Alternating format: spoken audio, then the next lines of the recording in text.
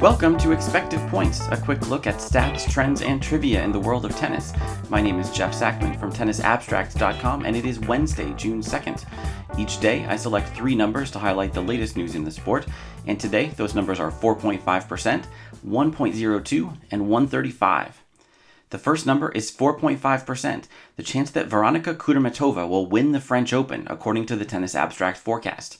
A probability of 4.5% makes Kudermetova the second favorite in the bottom half of the draw to Aryna Sabalenka, and the 5th favorite overall, narrowly behind Alina Svitolina. Much of Kudermetova's status owes to the early withdrawals of Naomi Osaka and Petra Kvitova, and is further aided by the loss of Bianca Andreescu, who could have been Kudermetova's third-round opponent. But the 24-year-old Russian deserves some of the credit herself. Kudermetova is the 29th seed, which underrates her performance this year.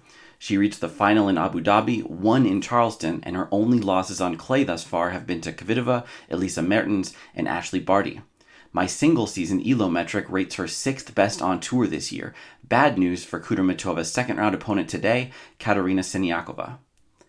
Our second number comes from my friend Carl Bialik, host of the 30 Love podcast. The number is 1.02, Andrey Rublev's dominance ratio in his 5 clay court losses this season. Dominance ratio is a stat invented by Carl that expresses a player's success rate as a ratio of return points won to opponent's return points won. Higher than 1 is usually associated with a win. In yesterday's 5-set loss to Jan-Lennard Struff, Rublev won exactly half of the 340 points and recorded a dominance ratio of 1.06. Combined with his Rome defeat to Lorenzo Sonego and his Madrid exit at the hands of John Isner, that makes 3 losses in a row in which Rublev won more return points than his opponent did, yet lost the match. After the Russian's upset of Rafael Nadal and subsequent second-place finish in Monte Carlo, Rublev has failed to establish himself as a leader on clay. He didn't reach another semifinal and has still only won a single French Open first-round match, but the point totals tell us that Rublev was extremely close to some better results this year. Today's third and final number is 135, the number of points in the first set of last night's Coco Gauff-Aleksandra Krunic match. In an unexpected highlight of the first round, the diminutive Serbian qualifier Krunic gave as good as she got against Gauff, the 17-year-old starlet who won in Parma 2 weeks ago.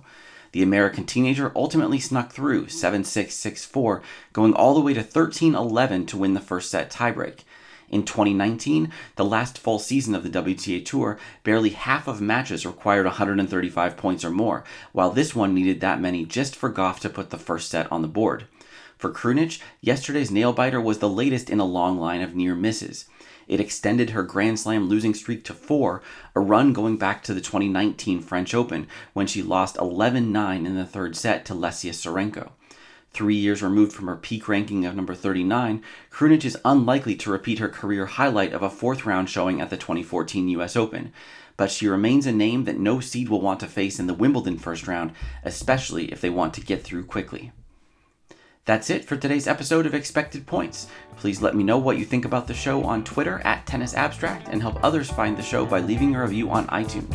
You can subscribe in your favorite podcast player, and every episode, as well as full transcripts, can be found at tennisabstract.com. Thanks for listening.